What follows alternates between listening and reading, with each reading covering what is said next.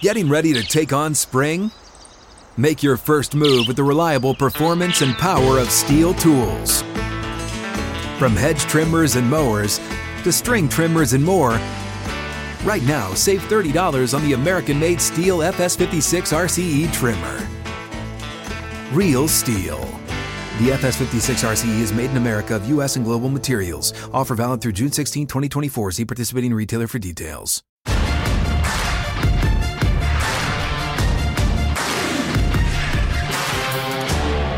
I don't know, maybe this weekend kicked off the official start of the football season. Welcome. We've got a monster for you with a ton of football today. We'll have Tommy Waddle join us. Of course, Michelle Tafoya as well coming up. But Colts fans, I'm wearing you, baby, because we're all Colts fans here in Indianapolis. But man, oh man, we can't get enough of chaos. Remember in the middle of the summer, Isaiah Rodgers decided that, well, he was going to get suspended, probably lose his career, Colts cornerback, because he's going to bet on football games, including his own team. In the locker room, in the facility, in the building, Isaiah Rodgers, he gone. That was one of the stories, but now comes a much bigger story. Star running back Jonathan Taylor is demanding a trade. Look, hey, Outkick, I'm demanding $100 million. Neither are going to happen. You're not trading Jonathan Taylor. First off, no one's going to pay him what he wants with his over-market value. We'll get into all of that. Second, the Colts have him for another few years this year, and then they can franchise him for 2 more. Now, you got to understand, Jonathan Taylor is shocking to us because Jonathan Taylor has always been the guy that shows up at practice, has always been the guy that kind of just keeps his mouth shut, and when he says stuff, it's pretty smart stuff.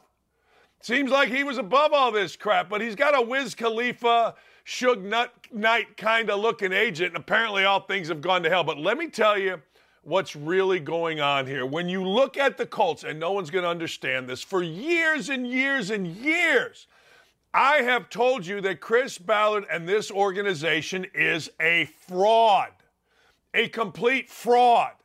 It is built on a house of sand. It is built with PR. It is built with appeasement more than accountability. It has been built flawed because, well, frankly, it's built as a team inside out. Massive contracts have gone to big, fat linemen, no regard for wide receivers, no regard for weapons, and this is the real problem, and you will not hear this anywhere else. Players don't want to play there. I'm going to tell you exactly why players don't want to play there. You can tell the general manager is full of crap. He's like a Baptist preacher. He's this guy, he sits there, he wears his little hat. He never played in college. He acts like he played in college, so he has no cachet with him. If he never said anything about playing in college, no one would care.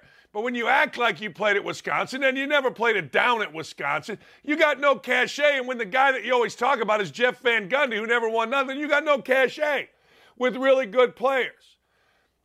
Andrew Luck, out, gone. You can say it's injuries. It just shows you don't know. You can say it's no offensive line. It just shows you don't know. The dude played 16 games and a Pro Bowl his last year and out. He did not want to play for this regime. He did not want to play for Frank Reich. He did not want to play for Chris Ballard. I heard his dad on the phone talking about it in Europe. I was right there.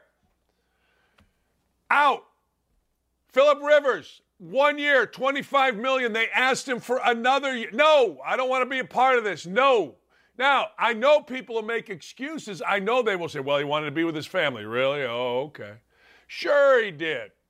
How about Stephon Gilmore? Let's fast forward. Stephon Gilmore last year was going to be the savior. Oh, my God, the leadership. Oh, my God, we got a defensive player of the year here. He wanted out. Demanded to be traded. The Colts got a 5th-round pick for him. That's what they got. That's all they got. Now this guy here, their star running back, out. He wants gone. I've told you this forever. I'm spitting. I'm screaming. I just hocked a big loogie. It's gross. Don't look at me. I hope we go slow. If they all want out, and it isn't Jimmy Irsay's fault. Jimmy Irsay will pay, but Jimmy Irsay is starting to take over his team.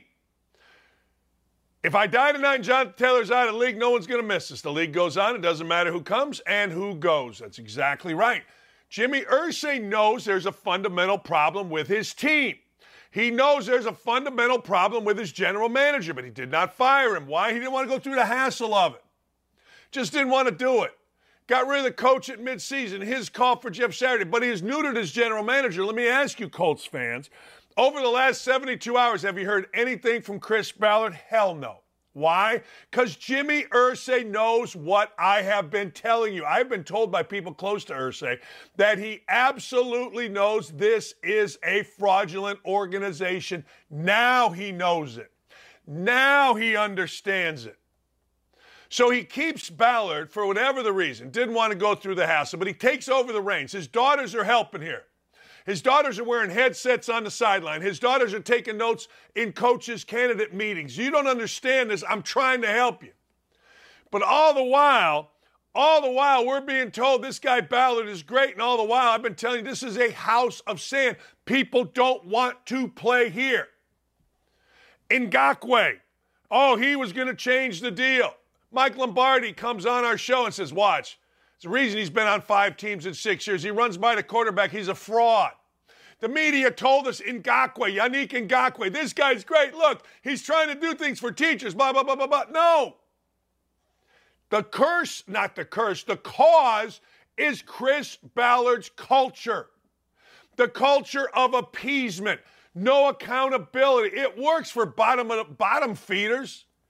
It works for guys that aren't great players, but great players want to be coached. I told you forever. And this came from Ryan Grigson. The one thing about Andrew Luck is he wanted to be coached. He said it on my shows. He didn't want to be coddled. He didn't like Pagano's coddling. He liked Grigson's tough love. He didn't like this regime's crap. I heard his dad say it. So now you've got another player who's like, look, you're not going to pay me. I want out. But it doesn't start there. It starts the fact that he knows the Colts can't win. He knows that this is an organization who allowed the left guard, to MF, mother blank, the general manager on the practice field. And understood that the general manager thought it was great. Oh, I love when players do that. This is the softest, most ridiculous organization, and great players know it. Great players understand it, and great players don't want to be a part of it. Sure, this is about money. Of course this is about money. But you can't swing a dead cat in the NFL and get paid as a running back. So his agent knows, he knows, this isn't about going somewhere else and getting more money.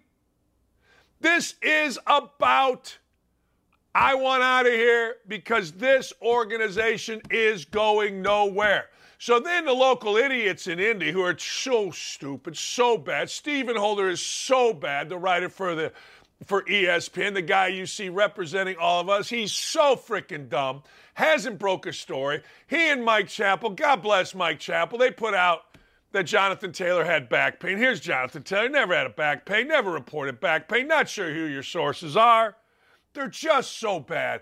These are the same people that told you that Chris Ballard is a great general manager. National media, still a great general manager. You told us that too.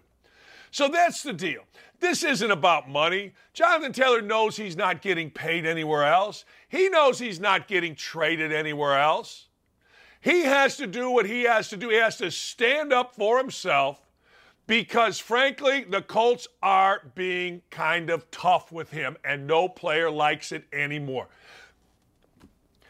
Owners are taking their teams back. Owners are saying, look, we've had enough of you. We're tired of you. Now, quarterback, different deal. Quarterback, way different deal. Quarterback, you do whatever you want. But the rest of these guys, owners are saying, screw you, Jonathan Taylor. This is what the market is. You signed a deal. We ain't budging. Same thing going on with the Cowboys. Zach Martin lives over here somewhere. Zach Martin, the greatest offensive guard in the league. All right. Zach Martin's sitting out. You know what? Jerry Jones don't care. He's been at the top of the money the whole time. if you make that adjustment, then you don't have the money to pay the guys on their first contract. It has nothing to do with him. It's not about precedent. It's about facts. We need the money to pay Parsons. We need the money to pay the players. We got to pay in the future. That's a fact. He also said if you sit out, Zach, there's going to be consequences. See, I told you this before. Owners in the NFL are just different. They're not these corporations. They're individuals. And at some point, individuals, particularly ones that pay attention, like Jerry Jones, who played a little bit back in the day, or Jimmy Irsay, who was a GM who aspired to be a player. These guys are starting to take their teams back. These guys are starting to say, wait a second, we've got the greatest franchises in the world outside of Premier League soccer. These things are worth so much. Why are we acquiescing to some guys that we don't have to acquiesce to? We're being fair with Zach Martin. He's been paid more than anybody else. We're being fair with Jonathan Taylor. This is what the market demands. But you're never going to hear this from people. You're going to hear that Irsay's an idiot, or like the Indy Star columnist, oh, well, it's the agent. That's not the agent. It's not the agent. There's no chance in hell Jonathan Taylor is that stupid to listen to a guy who thinks he's a wannabe Wiz Khalifa, or listen to a guy that thinks he's Suge Knight's, I don't know, whatever you call it, NFT. No. And good for the owners. I told you this long time ago. There will be a time, because I got this from NFL people. I don't get this stuff from other media people. I get this stuff from people inside the NFL, which is why I've never been wrong on this Colts stuff, which is why when everybody in the world was telling you Chris Ballard's the greatest GM ever, I told you it was a house of cards built on crap, built on falsehoods, built on PR. And I also told you that NFL teams are going to start taking their teams back. Not a quarterback. Quarterback's a whole different deal. But when you start, I'm holding out. I'm going to show you. All right, look what happened with Saquon Barkley. I'm holding out. I'm going to show you. Yeah, I guarantee you the next day the Giants say, hey, man, good luck to you. Whoa. That's still $10 million in my pocket. Look what's happening with Jonathan Taylor. Jimmy Irsay usually doesn't say those things, usually very player-friendly. Says, hey, look, man, if I'm gone and you're gone, the NFL's still going to roll on. And it's going to roll on, if you're alive, without $10 million. And you're going to have $10 million less.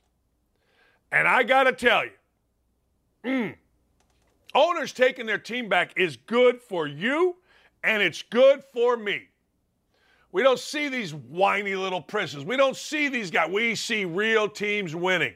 Hey, that's a real football player. That's a tough football player. Remember when his mommy was in the, oh, my God, football is great. You don't get concussion stuff? Yeah, okay. Sorry, I drift off sometimes into personal things. I thought his mother's deal was so stupid. In fact, I ripped it and she took herself off it. It was so stupid when she was doing ads to play football. It was so idiotic. But hey, look, it is a mother. Who cares? Whatever. What are you going to do? But anyway, so Jerry Jones says, hey, man, go ahead. Yeah, go ahead. I'm telling you, I want $1 million. I want $100 million. I already got $1 million. I want $100 million. Jonathan Taylor wants traded. We're going to get the same result. Yeah, good. I want a 10-inch peep. Never mind. Hey, don't go there, Dan. Sometimes you go places. Come on, Double D. Don't go to those places. You already got that, by the way. Anyway, I digress. Sean Payton's an idiot. And I love that Aaron Rodgers said, hey, Sean Payton, keep your guy's name out of my mouth. So Sean Payton, he of the Nathaniel Hackett's the worst coach I've ever seen. There's a new sheriff in town. It's me. I'm in Denver. We're going to do everything backwards. The previous regime isn't up to snuff. Blah, blah, blah, blah, blah. All right, let's hear what Sean Payton said as he apologized. What? He apologized for his comments. Let's hear it. That made the papers. I was just wondering why you... Yeah, listen, I had one of those moments where I still had my Fox hat on and not my coaching hat on. And, I said this to the team in the meeting yesterday. We've had a great off season relative to that, and I've been preaching that message. And here I am, the veteran, stepping in it. And, it was a learning experience for me. Look, Sean Payton had to backtrack because he was really, really stupid. But I'll tell you this. Aaron Rodgers wasn't having it. Let's hear and see the great man, I guess, the great hallucinogenic man, Aaron Rodgers. Yeah, I love Nathaniel Hackett, and those comments were very surprising. For a coach to do that to another coach. My love for Hack goes deep. You know, we had some great years together in Green Bay, kept in touch. Love him and his family. He's an incredible family man, incredible dad. And on the field, you know, he's arguably my favorite coach I've ever had in the NFL. Just his approach to it, how he makes it fun, how he cares about the guys, just how he goes about his business with respect, with leadership, with honesty, with integrity. And it made me feel bad that someone who's accomplished a lot in the league is that insecure that they have to take another man down to set themselves up for some sort of easy fall if it doesn't go well for that team this year. I thought it was way out of line and inappropriate, and I think he needs to keep my coach's names out of his mouth. Well, that's good. I mean, that's good. Your coach's name out of his mouth. We're all for that, and I think he's right. And that was really well said by Aaron Rodgers. What Sean Payton did, now I'm going to give you a coach's perspective on this. What Sean Payton did was kind of natural, except he just said it out loud. When Sean Payton or any other coach comes into a program, usually my way's better. There's a reason I'm here, people.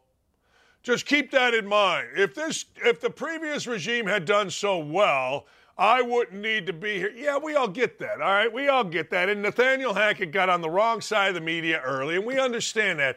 And don't think for a second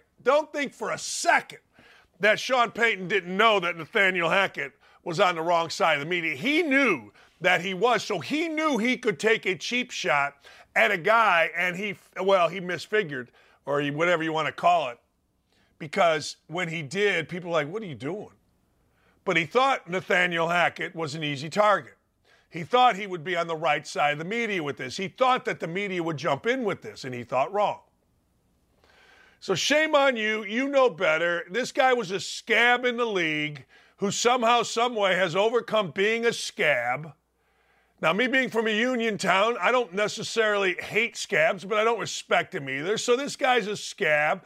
And he's making fun of or ripping on a guy who had been a coach his entire life. So this scab needs to shut the hell up.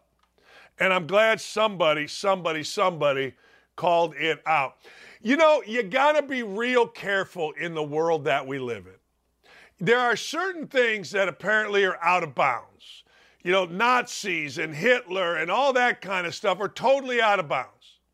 Slavery, out of bounds, at least for most people, okay? My friend Pat McAfee, he got involved in something that he shouldn't have got involved in, and that is Larry Nassar. Larry Nassar is off limits, except I will say this, and I will always say this.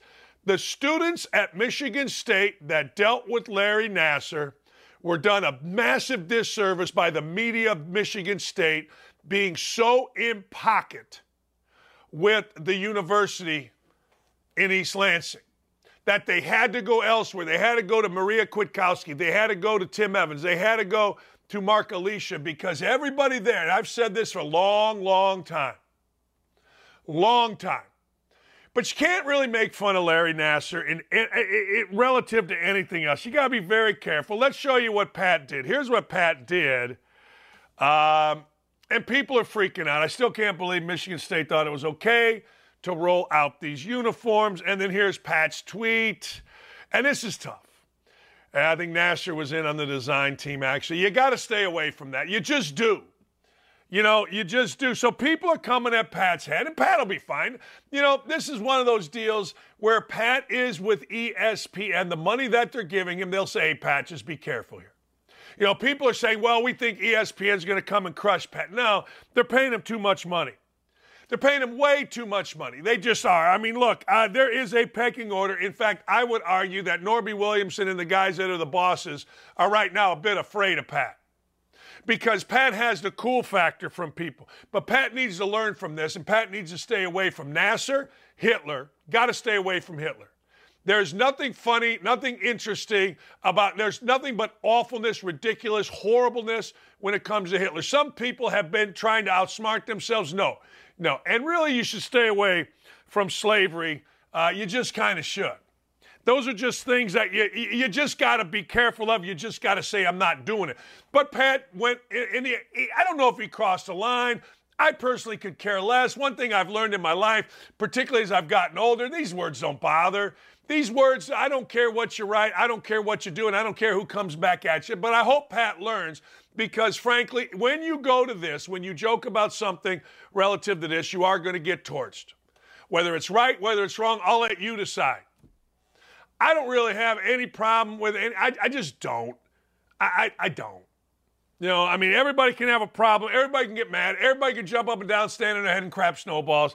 But it's really not my deal. It's just not something that I'm going to lose my mind over like people are losing my mind. I just hope Pat understands. Man, don't even mess around with it. Don't even mess around with Nasser unless you're talking about something factual. Don't even mess around with Hitler ever, ever, ever. I've seen a lot of idiots try to outsmart the world relative to Hitler or something like sexual predators. No. Just don't involve. Move along. Nothing to see here. And let your guys work their magic. Everybody's funny. Everybody's great. Everybody's awesome. And just let it go. We'll keep you up to date on anything going on with Jonathan Taylor, but my peeps are telling me, let me go back to that just for a second. Let me go back to a couple things. My peeps are telling me, number one, there's no chance he's getting traded. No chance. There's a better chance of him getting an extension than him getting traded, which would go against my rant that teams are taking their teams back. Owners are taking their teams back. Here's the bottom line on it. Taylor wants $16 million. That's what Taylor wants. The Colts want to pay market value. The Colts have all of the leverage. There is no leverage by saying you want to get traded. There's no leverage there. What are you going to do, not show up? What are you going to do, not play well?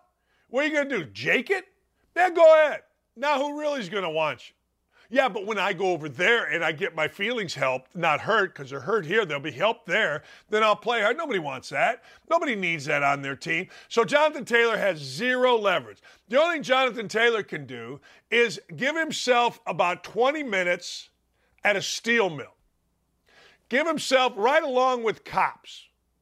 Give himself about a half an hour just walking with your mailman, your UPS guy. And then $10 million ain't going to look so bad, Jonathan Taylor. $10 million is going to look pretty damn good. Well, I run the ball. Good for you. I do too. But you don't do it every day. Guy working in a steel mill like my Uncle Jerry, he showed up every day for 45 years or whatever it was. Every day. You show up on Sundays, you take Monday off, Tuesday off, you get back at it a little bit on Wednesday for a couple hours, you get back a little bit on Thursday. Stop. And you're still going to make $10 million.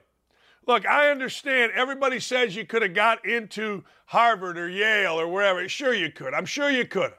Yay, Rod, go fight. When those stories always get embellished.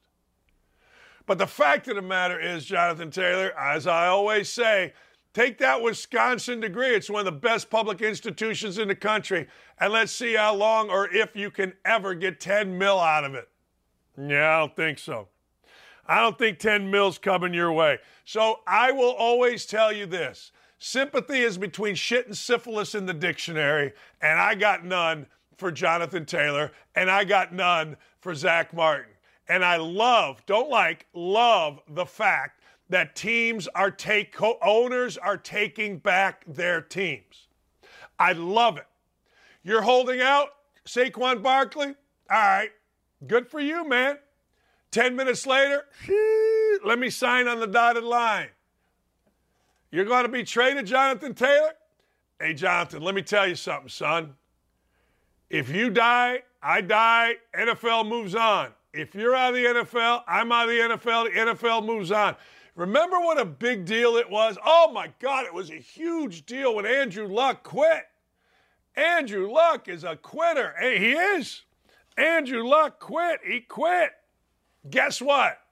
The NFL went on. Guess what? The NFL kept on kicking, and I love them. And that's exactly what this is about. This is about two things. One, the culture of the Colts is so ridiculous, so bad that players don't want to play there. It's not Jimmy Irsay. Not. It's Chris Ballard. And Jimmy Irsay knows it. And Jimmy Irsay is saying, screw you, Chris Ballard. Have you heard one word out of Ballard during this whole time? One word. One word. Ever? Of course not. You haven't heard nothing since, no, and you won't. That's one. Number two, guess what? Colts are taking their team back. They're saying, yeah, okay, we're going to take our team back. We're going to start being accountable. We're going to start being a real NFL team. Look, you could argue the Colts have been a horse bleep organization for a long time. They had Peyton Manning, and they won one title in 14 years. Manning went to 2 Super Bowls in 4 years with the Broncos. 4 years, 2 Super Bowls. Went to 2 Super Bowls in 14 years with the Colts. So you can argue that maybe he is the problem. But right now, the problem ain't him. The problem is Chris Ballard and the culture that has been set. We're going to talk about the Chicago Bears. We're going to talk about football basically all day. We just are. Tommy Waddle is going to join us, and I can't wait. I've been reading a lot about the Bears. I've been reading about all these draft shows. I want to get Tommy Waddle's perception. You know Tommy from WMVP AM 1000 in Chicago, one of the best radio hosts in the country. Waddle and Sylvie, one of the great radio shows in the country. But here's the deal. Tommy Waddle was a player. And I'm curious, maybe Tommy Waddle doesn't think the same way that I do. Maybe he doesn't think that owners are taking their teams back. Maybe he thinks Jonathan Taylor is on the right. Maybe he thinks that players should actually take their contracts back and do what Le'Veon Bell did, which is sit out. I honestly don't know what Tommy thinks, but I'm anxious to find out. He's the perfect guest for today. So is Michelle Tafoya. Michelle Tafoya is going to join us coming up at 10 o'clock. Teams are taking their teams back, and I love it. Aaron Rodgers is saying, screw you, scab, talking about Sean Payton, and I love it. Jonathan Taylor got his little feelings hurt. His Wiz Khalifa wannabe agent, his Suge Knight wannabe looking fat, bald, gold-chained agent is out here. The Indy Star doesn't know who to blame because they don't know nothing about what they're talking about. The local idiots of the Indy print media, they decided, oh, man, it's the agent's fault. Oh, man. No. It's the culture of the Colts that is built on a house of sand. It is not built on rock. It is not built on concrete. Built on sand. And if you're mad at Pat McAfee, be mad at Pat McAfee. What are you gonna do? Don't get your titties in a twist or whatever they say. What are you gonna do? No big deal. None of this stuff's a big deal. It really isn't. We're just looking. In Pat McAfee's case, people are just looking now. They're just looking. Ah, man. He went to the devil, ESPN. They're going to scrutinize him, ESPN is. Oh, they are. But Pat can handle it. Just don't mess around with that. And don't mess around with Hitler. Don't ever mess around with Nasser in that vein. And don't ever mess around with Hitler. Ever. Never, ever. No. Archie Manning's trading card is the highest selling through Panini America's website, beating out a one-of-one Luka Doncic National Treasures card that sold for $100,000. Arch Manning's going to be third string. I've seen videos of Manning's kid. I don't know. It's a good-looking kid. I don't know. If his last name was Dockich, I don't think he would have been the number one recruit in the country. Great looking kid. Big future ahead. And when I go, you know there's something wrong. Archman, proceeds are going to go to the Central Texas nonprofit with the help of St. David's Healthcare and St. David's Foundation. That's good stuff. That's really good stuff. That's when you know you got a lot of money, when you're an 18-year-old and you can give $100,000 away. That's when you know the family's got some jack, family's got some green. And they deserve it. By the way, Peyton just said and everybody laughed. Tommy Waddle next on the Bears and the Jonathan Taylor situation. Man, I'm fired up. Sack the hell up and don't go anywhere. Don't at me. We'll be right back after this. What's up, everyone? It's Nick Wright, and I got something exciting to talk to you about today. Angie, your ultimate destination for getting all your jobs done well. Now, Angie isn't just your average home services marketplace. It's a game changer with over 150 million homeowners served and a network of over 200,000 skilled pros. Angie has experience and expertise to tackle any project with ease. Whether you're looking to spruce up your backyard or undergo a major home renovation, Angie's got your back. And their pros are locally based, often running small businesses right in your community. And here's the best part.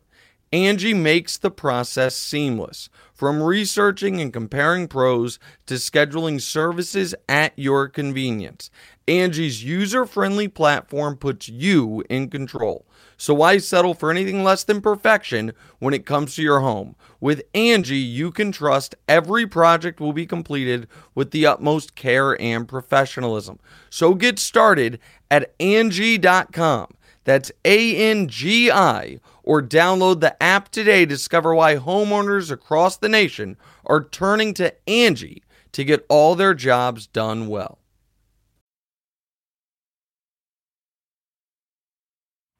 You know, it's rare that there is a combination of, well, incredibly handsome, incredibly smart, common sense, articulate, compassionate because he likes his dog, and all-knowing, and that's my next guest. That's Tom Waddle. You see him, you know him, you love him. 16 years with Sylvie, you and Sylvie. Congratulations, my friend.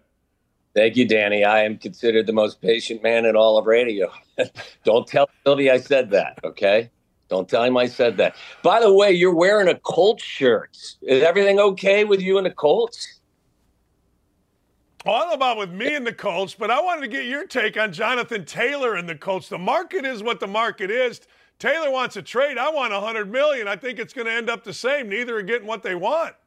You know, it's the topic of conversation in the NFL right now, and I'm glad you used the word market. Look, I'm a free market guy. I think you got to let markets kind of do their own work, whether it's in the financial world. That's obviously another conversation you and I can have at a different time because we're both very astute businessmen. But also in the world of sports, like I hate to see it because, you know, these guys play an integral part of every offense. But you realize it hasn't been, I think, it's been 13 years since a running back has won the MVP in the National Football League. And the point I'm making is that there's been a natural evolution of the game. And it's become more of a passing game. And unfortunately, for the running back position, it's not it's not in focus as much as it once was. And I think the market is telling you that GMs are willing to spend on left tackles. They're willing to spend on wide receivers. They're willing to spend, obviously, on quarterbacks. But now, because of the shelf life of running backs, I don't think that the value is there that exists at other positions. I will say this, though, Danny. I think that you have to look at some of these cases individually. Like when the Kansas City Chiefs don't need to pay a running back $10-15 million a year. In fact, they won the Super Bowl with a combination of Jerick McKinnon, a veteran who's a great receiver out of the backfield, and a seventh-round rookie in Isaiah Pacheco. If you're the Giants, and I think more of Daniel Jones probably than a lot of others. I don't think he's a great quarterback, but I think he plays the position very efficiently. They probably need to spend a little bit more money on their running back. So I think it varies from team to team, but just in general terms, the market has basically decided that running backs are not nearly as valuable as they once were. Well, to your point, that's what a lot of Colts fans are saying. Look, we don't have weapons at wide receiver. We've got the kid Alec Pierce. We've got Pittman. Both are, unproven to be really good. I mean, Pittman's okay. So maybe this team is different. But Jimmy Irsay, man, he's not budging. I feel like between Jerry Jones and Zach Martin, what's going on there, and I feel with Jimmy Irsay not budging and being public, I feel like it's almost like owners are saying, hey, screw you. We're taking our teams back here. Well, Dan, when was the last time an owner didn't take that approach, regardless of sports? If they've got the hammer, they're going to swing it, And I think what they're doing is they're using the collectively bargained system that exists. And look, I'm not a capologist, or I can't pretend to understand all of it from, start to finish. But the franchise tag was put in place so that teams could keep their stars. And right now, that's exactly what Joe Shane did in New York. And it looks like what other teams are doing around the league as well, saying, hey, look, this is the franchise tag. It's $10.1 million for running backs. And you may not like it. And I'm sorry if this creates some sort of friction, but we're going to use this, this device that we have built in that was collectively bargained. And this is how we're going to roll, and no hard feelings. And I'm sure there are hard feelings, but they're going to say no hard feelings. But this is what the market is telling us, and we're just playing along with the rules. That's how the owners are approaching it at this point, at that position. A lot of people my age and your age are having a hard time figuring it out, because I grew up, Walter Payton's best football player I ever saw, O.J. Simpson, whatever he did. But as a running back guy, everybody had Earl Campbell. Everybody had this. And now it's like, But when what is Jonathan Taylor's recourse here? Does he really have a recourse other than to sit out, I guess? Well, I refresh my memory. Did they tag him like the Giants did Barkley? No, he's on his he has a year left, and then they can tag him a couple. Okay. Look, I think I'll speak specifically like to Barkley. When you're tagged and that's your offer, that's what you get. Like Saquon Barkley's only option was to either play or sit out. And if you sit out, you don't get the $10.1 million. He had no leverage. And I think that's why he went back and decided, look, maybe it's not fair, but the lifespan, from professional angle of an NFL player is very short. It's less than 4 years. Now, that number's brought way down for a number of reasons, and his career will last longer than that, but you got to get your money when you can. So look, I don't know what the Colts are going to do again with the situation that they have on offense. I would think that getting on the same page with Jonathan Taylor is going to be vital to the development of whoever's under center for you guys this year. So, again, I would look at Indy as a place like I do the Giants, where, the running back position maybe is more valuable there than it is in other places that rely more on throwing the football. We got energy in Chicago, don't we? There's energy for the Bears, right? There's a little momentum here. Yeah. Look, some on the outside may question that a little bit for a team that was coming off a 3-14 season, but that was by design, and I give Ryan Poles, our general manager, a ton of credit, because Danny, that everyone who's involved in sports, whether you're a coach, you're a player, you're a front office guy, you want to win. And Ryan Poles steps into this job, and in his rookie season as the GM, says, look, we're going to tear this thing down to the studs. All 14 of those losses go on his record. So that's a difficult decision to make, and I think it was the prudent one, and I was a huge proponent of what they did. Now, tearing down is the easy part. Building it back up is the difficult part. But I think that, there's a lot of optimism. They made a really nice trade with Carolina, dealing the first-round pick. They picked up DJ Moore. They picked up a future one. They used the 10th overall selection on a kid out of Tennessee who's going to be their right tackle that they love. They've improved the offensive huddle. And now the big question in this town is can Justin Fields, who was electric in some ways last year, can he improve on the passing game? And can this offense become one of those offenses that takes an enormous leap? And now do the Bears really have something to roll with? And I think that's obviously the question. I think as I look at the 2023 season with the Chicago Bears, the most important issue that needs to be decided between now and the end of the season is they have to decide whether or not Justin Fields is their guy for the future. I think that there is some optimism about that being the case, but you've got to decide on his fifth year at the end of this season. And Ryan Poles did a really nice job, as I said, acquiring another first-round pick in that trade for the first overall pick this past draft. And so he's got options. I know their preferences is to develop Justin and him take that next step in the passing game, and they're off to the races with him.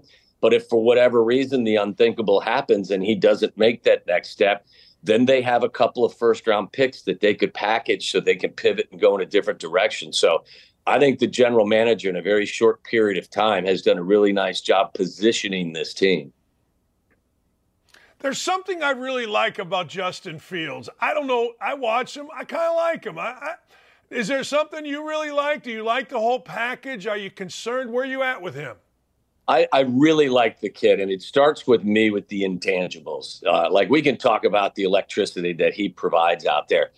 Hardest worker in the building, and I know that's a cliche, but many will tell you that's true. A guy that will lead and guys will follow him, wants to learn, is not a prima donna, is a guy that really is somebody. And I think that, look, Dan, I think that I first of all, I think if Bryce Young was a little bigger and Justin didn't have those intangibles, drafting a quarterback would have been maybe a little bit tougher decision for Ryan Poles at the draft this year. But I think they really love what this kid is all about, what he's made of.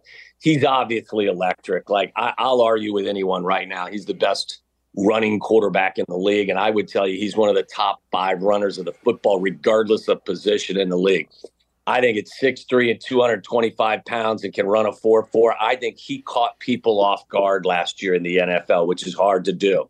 Like, you'll talk to defenders and they said, wow, we didn't realize the combination of speed and strength until we saw it up front and close. And I think that he really opened up some eyes. I think that the kid, I loved what he said at one point during the season when everyone was asking him. He ran for over 1,100 yards. And at one point, the media was asking him, do you want to set the record for most rushing yards by a quarterback? And the kid said, no, I want to set passing records. So like, and he's a kid that's very self-aware that he knows that he needs to be better in certain areas and he needs to clean up his mechanics and the fundamentals got to be better. He can do the outrageous. The spectacular is there. I've been screaming this for 2 years now, and I think we saw some progress at the halfway point last year with it. Do simple better. At this level, you can't read the defense deep to long. At Ohio State, with no disrespect to your Hoosiers, at some point he's going to sit back in the pocket at Ohio State, have 4 seconds to throw it, and Chris Olave and Garrett Wilson are going to run a post-dig combo, and somebody's getting behind your safety down there. And then what he does is launches it to the middle of the goalpost, and one of his guys runs under it because they just had great talent.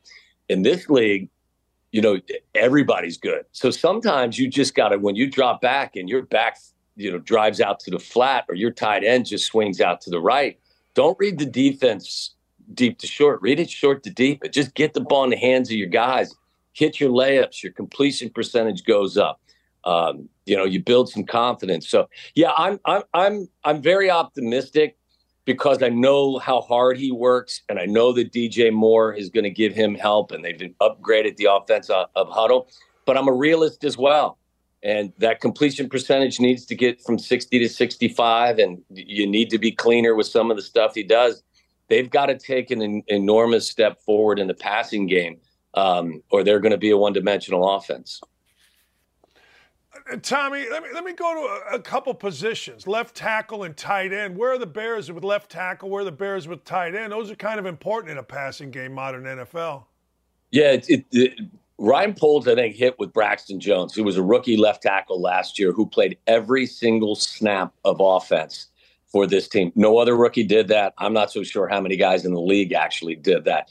There were times where he was overpowered a little bit, but for the most part, he really held his own. He's a smart kid. He's a hard worker. He needs to get a little heavier and a little stronger. And I think he's worked on that in the offseason. So I think that they're really happy with him.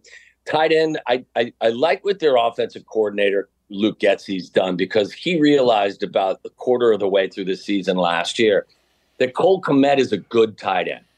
But he's an inline wide tight end, which means he's got to play next to the tackle. If you split him out and ask him to do what Travis Kelce does or George Kittle does or even Hawkinson now in Minnesota, that's just not what he's good at. So they've put him in a position to take advantage of what he does, and he does that quite well. They added Robert Tonyan, this free agent who played in Green Bay the last couple of years and is more of one of these guys that can play in the slot and affect safeties in the seam.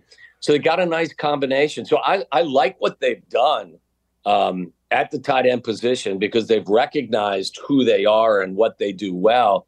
And the left tackle, like I said, for a rookie last year and a small school, I think he was from Southern Utah or somewhere, or Utah State, wherever he was from. But he stepped up into the big leagues and actually held his own. And my guess is he's going to be even better in year 2. So, yeah, they've made some improvements, Dan, in their offense. Now, look, I'm not telling you they're going to be the Chiefs, but like last year, they were garbage. They were 28th in the league in yards per game. They threw it for about 140 yards per game, but I'm expecting better things from them this year.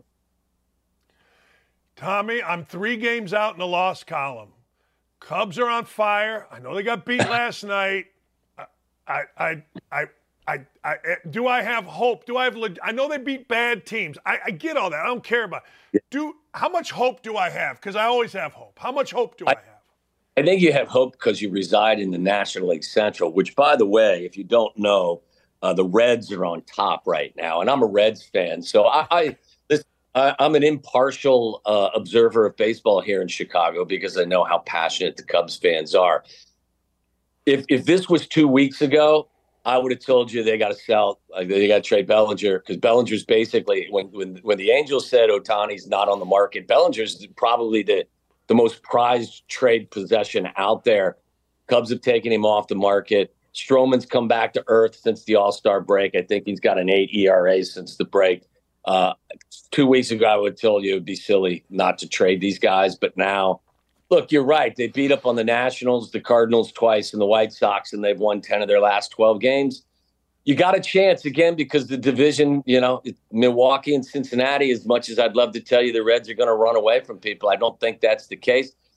I don't think, and as I said, they took Bellinger off the trade market from what we understand. I don't know how much of a buyer they're going to be. I think they're going to be more of a stand pat. Maybe they'll add a bullpen arm. Danny, the last time they were 500 was May 6th. I mean, so again, I don't want to take anything away from them, but there's a good chance in my humble, idiotic baseball opinion that the second half of the season could mirror what you saw in the first half. And there were a couple of nice runs. But guess who you got in the next couple of weeks? You get 4 with the Reds starting tonight. You get 3 with Atlanta, 3 in New York, and 3 with Toronto. So I say yes, you got a shot because, again, you play in a very mediocre division. But I think you'll know more about this team in 2 weeks. This is a big series, Tommy. This is a big series in Cincinnati. It's a big series, right? You want to bet on something? You want to have a little bet? Yeah. Yeah. What do you got? Come on. I don't have. I just got through my first wedding of 4 daughters, and I've got another 3 years of tuition for my last daughter. So, look, I'm running on E right now. So if we're betting, it's going to be something simple. I'll send you a pizza or something. I'll tell you what. I'll send you St. Elmo's shrimps, and you send me a Giordano's pie, something like that. Good. But you got to win. Obviously, this is a 4-game set. So if it's 2-2, we'll meet up at a different time. But the winner's getting something from the other. Yeah. Done. Book it. Tell Sylvia hello and congratulations, my friend. Thank you.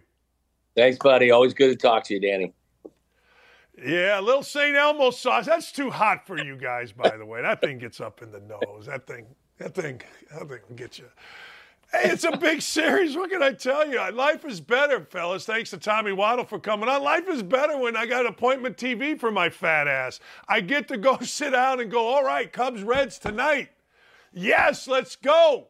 So whatever I do all day after this, I'm going to speak to a bunch of cops, trying to get them to donate or trying to get them to start their own docket cycles for the city. And then I don't know what I'm doing, but it's all setting up to watch the Cubs tonight, ladies and gentlemen. I've got hope. Down with dope, up with hope is what I always say. Speaking of baseball, the Mets have said, all right, I got the highest payroll in the history of the world. I don't know what I'm doing, We're a mess. Steve Cohen bought them. Everybody this summer's telling me how good the Mets are going to be. Hey, how about this? So they get rid of Verlander. Listen to this. You'll like this. This is unbelievable to me. Verlander becomes the first player in Major League Baseball history to be paid by 4 teams. Did I say 1 team? No. Did I say 2 teams? No. Scherzer, not Verlander. Thank you, Nick. Sometimes I get overly excited. Listen to this. This is per John Sherman. In order to facilitate the Scherzer trade, the Mets are paying Scherzer $8 million more than they owe him, $36.6 million. Listen to this. I'm sorry. The Mets are paying 36.6. The Nationals are paying 15. The Rangers, the guy that he is playing for, they're only paying $6.7 million.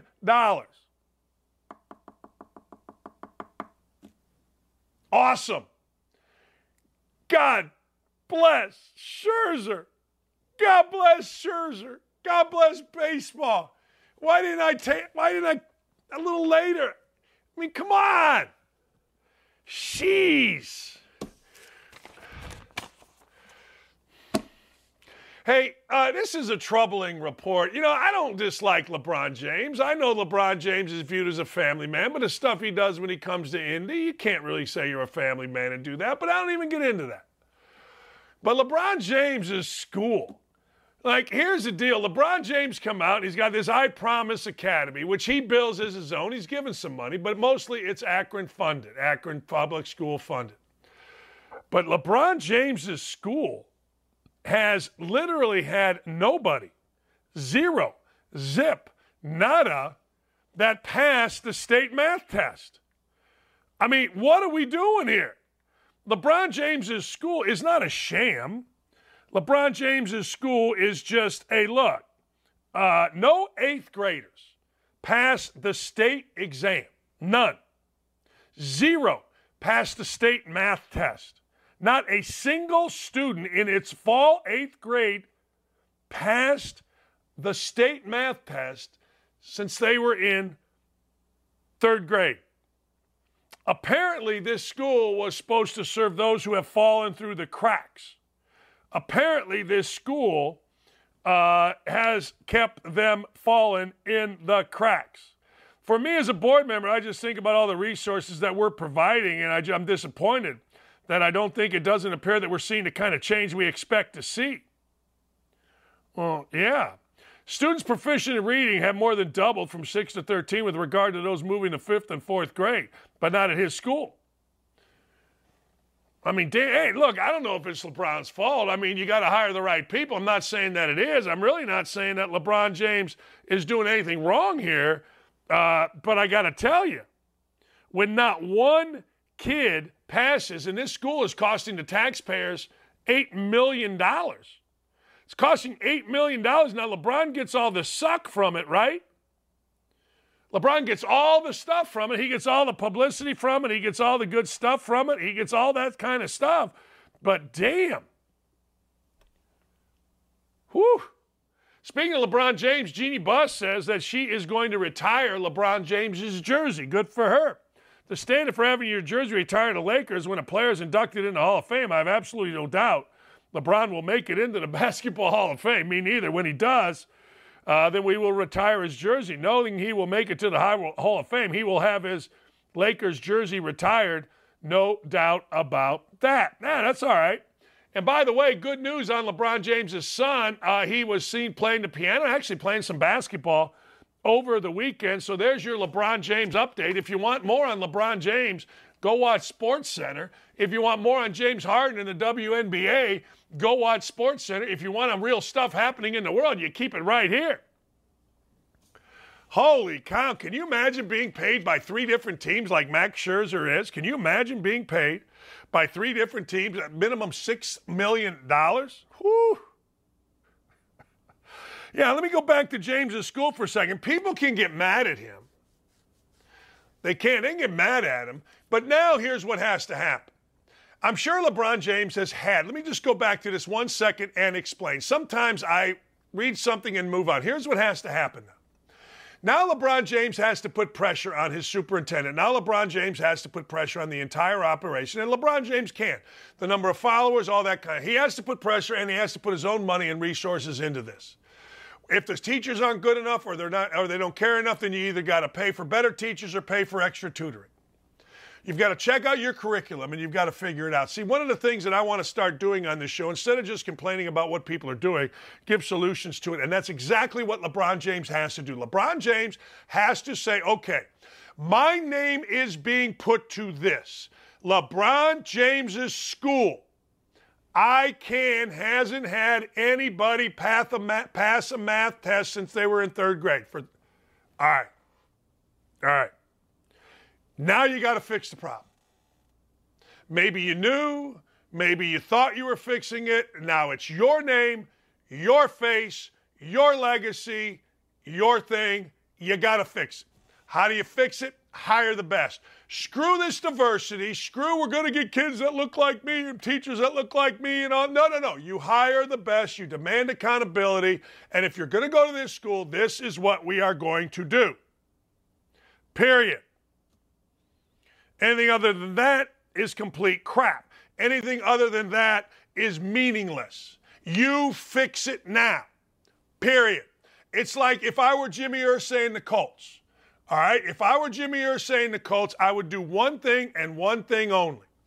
I would keep my stance publicly that, look, we love you, Jonathan Taylor, but we're not budging. I ain't budging. I am not budging.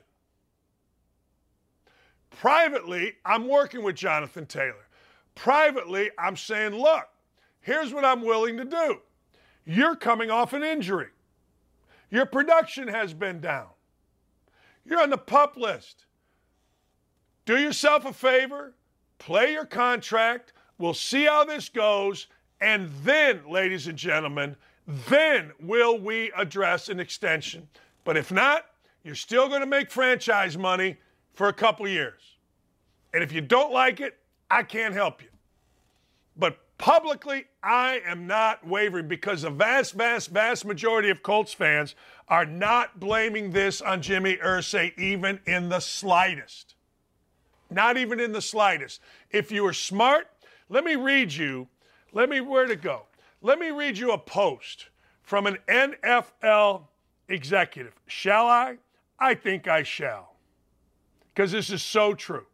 This is so true. Ready, set, go. 2 injuries, production way down, missed 5 games, but with all the Colts hype and how they dole out extensions for all, why wouldn't Jonathan Taylor expect an extension? And he's absolutely right. The problem with Ballard is he tries to be everyone's friend and overcorrecting from the previous regime. You guys had the meanie in there. No one thinks twice to hold out. No one thinks twice to retire. No one thinks twice and they will even bet on their own damn team because they know only hugs are on the other end. And if you don't buy that, then you're out of your mind because that's exactly true. That's why I'm saying for Jimmy Irsay, you've got to stay strong because you know that your general manager is a fraud, doesn't hold people accountable, and away we go. We'll be right back with Michelle Tafoya. Promise you that's what you do. That's it. I got to take a break. We'll be right back with more on Don't At Me across the Outkick Network.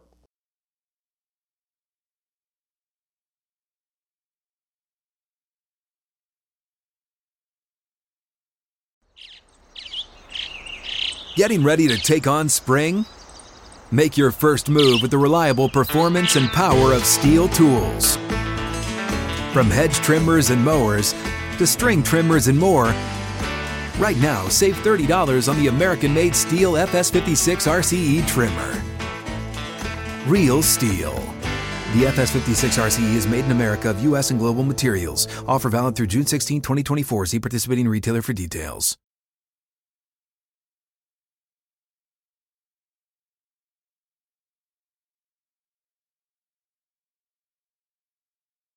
You know her, you love her, you've seen her for years. Now the podcast is absolutely blowing up the Michelle Tafoya podcast, available wherever you get your podcasts. She is Michelle Tafoya. She's nice enough to join us. All right, Michelle, I'm in Indy. We've got a dust up here with our star football player, Jonathan Taylor. You know, you were in and around and in the background of all of this kind of stuff. Do you have any sense on what's really going on here? Everybody's posturing. What's really happening here? You know, I wish I could give you a really smart answer, Dan, but I just can't, because these things are so hard to unravel. So I don't know. I don't. And almost every team has got a situation like this, and so who the hell knows? Is it fair for fans? I'm always curious about this. Is it fair for fans, or is it so different to say, look, it's still $10 million. Go try to make $10 million with your Wisconsin degree. Is that fair for fans to say? I think it's fair for fans to say whatever they want to say. I'm all about the fans because they're the ones paying the bills, right? Ultimately, they watch the sponsors sell to them, the sponsors then buy the stuff. And they are the fans. I don't think fans are monolithic in these opinions. I think that a lot of fans would say, yeah, he needs to hold out, he's worth more than that. And others would say, no, but I also think a lot of in a number of situations, when you have money issues, there are other issues attached. Like, do I really need to be at camp? For some players, things like that. So I think that's been a growing trend that I've seen over the last 10 or so years. You think owners, like, I'm looking at Irsay, and Irsay's very public about, hey, look, if you die and I die, NFL's still going to go on. Jerry Jones very publicly with Zach Martin, the star lineman, said, hey, look, you sit out all you want. There's consequences to that. Seems like a different take on the owners. Maybe I'm wrong about this, but it feels like owners are kind of like taking their teams back, saying, hold on a second. You've been paid for a long time. Stop it. Well, look, we thought we had this players union to sort of go between the owners and the players and negotiate a lot of this stuff. And in many cases they do, but you can't blame the owners either for being a little frustrated. They own the teams. And so this is their franchise. This is what they do. And yeah, to say, hey, the league's going to go on with or without you.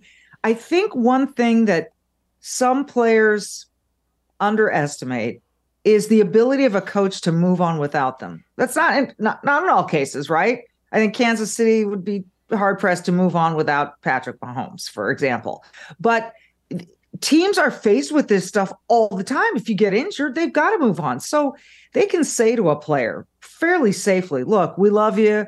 We've loved having you. We want you back, but we can go on without you, and the world will go on without you. So I do think, and I think every owner is very different in his approach, her approach to this kind of thing. It's funny. My dad used to say, hey, look, dummy, this is the world. This is you. The world does not revolve around you. And I'm like, whoa, wait a second. That's not true. It is. Revolves around me. Come on. Yeah. I think too many people are raised to think that. I think your dad was smart. And I think it's something that we try to instill in our kids. And it's a tough thing to tell people because they are surrounded by people who do believe that the world revolves around them, right? They are surrounded by people who do believe that, people who either have a financial stake or they love them so much and genuinely just believe the world revolves around that person. So then they come to believe it. They've existed that way in their lives. Maybe they didn't have a dad or a mom who was willing to say, dude, the world doesn't revolve around you. And if you don't go to practice, if you don't go to school, if you don't show up for camp, they're going to move on. But they are, and they will. When you would talk to owners, how were they generally? Like, people have this view of, the word owner, and they see these guys and they're these egomaniacs and blah, blah, blah, blah, blah. I mean, I know, I'm sure everybody was nice to you. You know, you're on the sidelines or you're on the field, but what was your general impression of NFL owners? My general impression is that they're all distinct and unique, right? Like there's no one like Jerry Jones. Jeff Lurie, a totally different brand of owner. There are different kinds of owners. I found them all, yes, they were very nice to me. They treated us well. I'm sure there were some ulterior motives, but I felt like a lot of it was also authentic. And some owners, like you look at the Pittsburgh Steelers, their ownership is very, very much rooted in certain values. You know, they have a family bond there with their team. I would say the same thing probably goes for the Chiefs. I would say the same thing goes for the Jones family. I think I'll just talk about Jerry Jones for a minute. I think he is bigger than life, but he contributed so much to the history of the National Football League. You know, he did a lot of things that many owners copied because they were really smart and they were really lucrative. They made a lot of money for these owners. So I think Jerry has contributed just an inestimable amount to the NFL and what it's been able to do and how it's been able to grow. But every owner is different. Some owners you never saw them, very standoffish, didn't want to be around the press. But I mean, they all care, I think, deeply about their teams. They all want success. The problem is it's hard. It's difficult. Have you been watching Quarterback on Netflix? No, and I got to start. That was my thing tonight. Okay, so I binged it while I was grounded at LaGuardia for 7 hours the other day. So anyway, but one of the things they really do well in this is take a look at Kirk Cousins and show you just how close you can come to advancing and advancing again, and how the smallest things matter for an owner, for a quarterback, for an offensive line, for anybody. The smallest things separate. So then you ask yourself, well, if it's really that, so how can Kansas City win two of them so close together? Well, they have, an uncanny quarterback who is a generational player. That's how. Same with Tom Brady. That's how they do those things. There aren't enough of those guys to go around. But I'll tell you what, one of the things about the series, I really come to appreciate Kirk Cousins. A lot of things I think that people think about him are debunked in this show by how hard that guy worked and how tough he was last season. You know, sticking with Cousins, the one thing that, and a friend of mine works for the Vikings, the one thing that he's always said, you'll hear Kirk Cousins be criticized, but you don't hear Kirk Cousins really be criticized from his own teammates. They love him. It's amazing. And look, you could say, oh, this was staged. No. So there are there are several cameras in a locker room after a win, right? Everyone wants to capture that stuff. NFL films, the team, etc. After some of these wins, you should see the way these players rally around Kirk Cousins.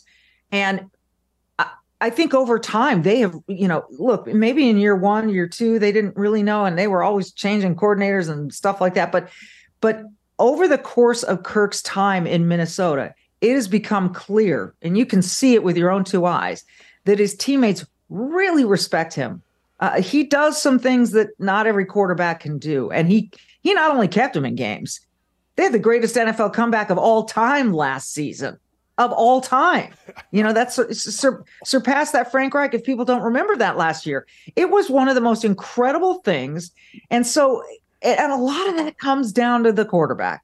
So it's a worthwhile show. I encourage you to watch. Yeah, I'm not allowed. You're always supposed to say, yeah, you saw it, but I couldn't lie to you. I can lie to a lot of people, but apparently I can't lie to you. And you can't lie to me. I would know. But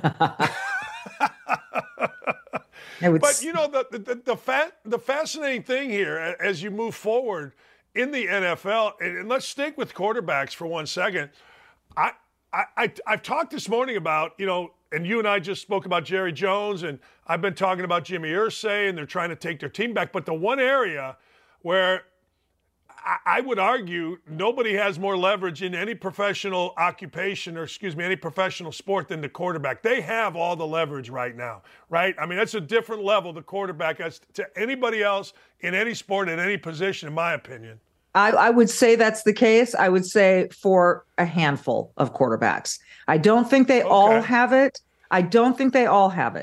One of the other characters in this. Let me rephrase. Okay. Can I rephrase? Of course. They all have the potential to have it. Like if Justin Fields has a big time year, boom, he's got all the leverage. You know what I'm saying? They have the potential to have it. I agree with that. I think it is the most difficult position to play in almost any sport, I would think. There is so much responsibility on your shoulders.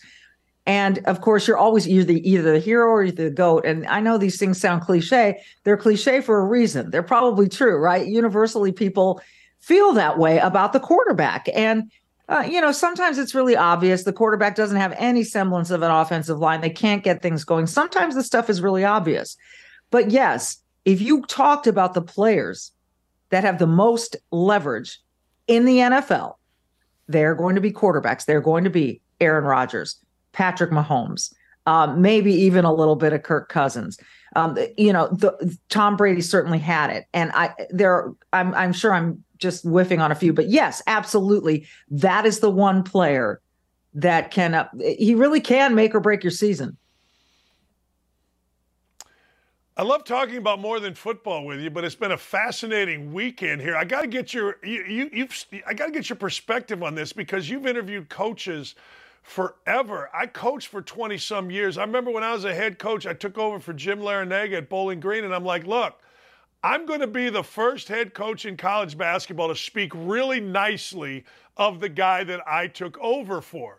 Because college coaches are notorious for saying, well, my way is the new way and the other. I was shocked by Sean Payton going after Nathaniel Hackett, Michelle, stunned.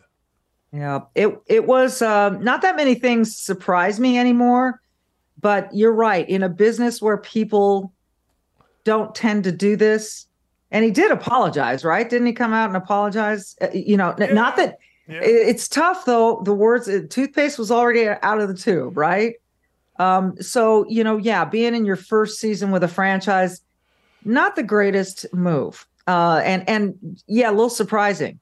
I do think this will take care of itself. I do think this is a flash in the pan. And if he comes out and wins his first, 3 of 5, it's all going to be okay. I think people are generally a little more careful about that. It was, like I said, very few things surprised me, but that one certainly jumped off the radar. But I don't know that story has terribly long legs. No, I don't think so either. I think holdouts and all, let's be honest. We live where you can't even get upset if someone's mean to you because they're going to go on to the next thing in 3 minutes, right? I mean, it's like, who cares, You know what? Hey, I'll tell you something weird. Go ahead. Oh, go ahead. No, I was just going to tell you this is weird, and this might be TMI. This might be kind of too revealing. But I had a dream last night that people were trying to cancel me. And the way they were trying to cancel me was through my library card and my bank accounts. And it was terrifying. But that's that. And then I woke up. I don't even have a library card. No, I don't. And as a matter of fact, I don't. But I just remember trying to call the library and saying, they're lying about me. They're lying about Anyway, that's just bizarre. Little aside. Was the cop's name Beekman from Seinfeld? Library cop? Was that who was coming after you last night? It might have been. Might have been. Hey, last thing before I let you go. I want to get your opinion on this because we're really big on this. Riley Gaines has joined Outkick. We've had Riley on, and you have too, and a variety of people. But I was stunned by a dumbass senator. I think he was a senator that said, you got a women's locker room, but there should have been some divider. Like, what are you talking about, some divider in a woman's locker room? How about just put a dude that's a dude with dude stuff in the dude's locker room, Michelle? I'm stunned by how difficult and how stupid this is. There were so many stupid things said at that hearing, right? That was among them. Right. Another one was calling them Republican bullies about this. Really? Did you listen to Chloe Cole? Did you watch her cry? Did you think that was bullying? Do you think that Paula Scanlon, who went through her own sexual attack and was just so forthcoming, you think that was bullying? This is not bullying. See, we're giving up. Women are having to give up and sacrifice all their rights to privacy and competition and fair competition and all of these other things for the sake of this tiny section of humanity who deserves respect, deserves it. But yeah, you know what the divider in the women's locker room is? The door. And then there's the other door to the men's locker room. That's the divider. It's always been the divider. So yeah, I talk with friends a lot about how every day you wake up and you shake your head and you go, this is still a thing. We're still talking about this in the headlines. And people call it, Dan, what I hate is being called a transphobe over this or anti-trans. No, you know what I am? I'm pro-fairness and I'm pro-women. And women have worked a really long time. It was only 1920 that we got the vote. All right. So, and then it was much later than that Title IX allowed us to compete equally in sports. And I remember it very clearly, and a lot of women benefited. And now you're saying that it is okay for someone who's totally built differently to come in and compete against these women and take their spots on the podium away from them or their spots on the roster away. To me, there is no argument here.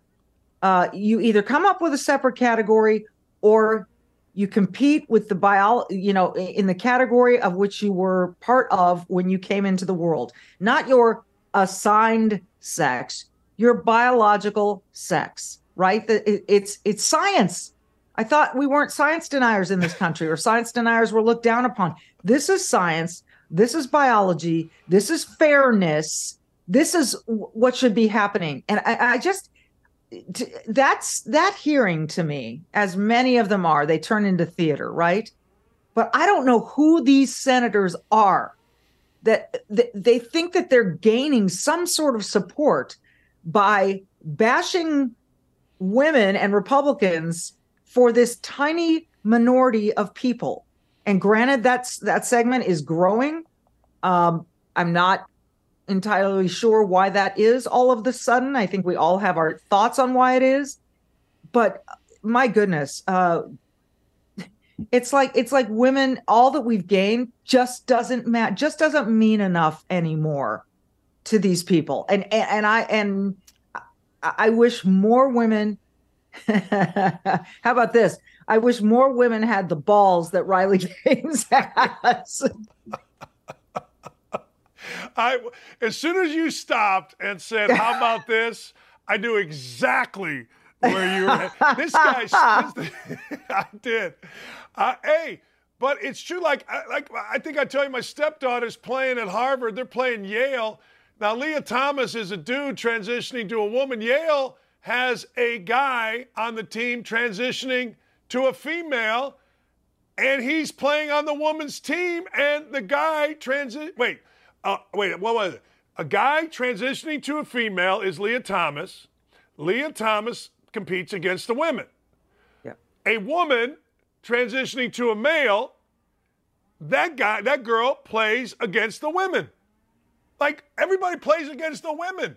It drives me nuts. See, exactly. You never see the reverse, right? And there's a reason for that. Can you imagine even the best player in the WNBA, the best player saying, you know what? I think I'm going to transition and I'm going to go try out for the NBA. Can you imagine that? I would think that there would probably be one team that would say, you know what, we got to sign for social justice and we got to sign that player. But maybe they'd get in a game for a minute or two and get schooled. It's not a difference of, see, you think it's a put down to women to say that they can't compete against men. No, it's not. No, it's not. Even one of Riley Gaines' favorite lines of mine was that her husband was a swimmer at Kentucky as well. And she was winning trophies and NCAAs and stuff. They'd get in the pool together. He'd kick her ass. You know why? Because he's built differently and he's stronger. It's reality.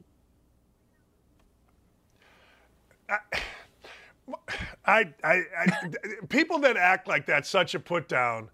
like have never, my wife, I think I've told you, she's legendary in the world of softball and All-American, Olympian, all this crap, all this stuff. And she's like, Dan, I played baseball until the boys just got bigger and stronger. I was the best baseball player at 8, at 10. Then all of a sudden the boys turned 13, 14. I went and played softball.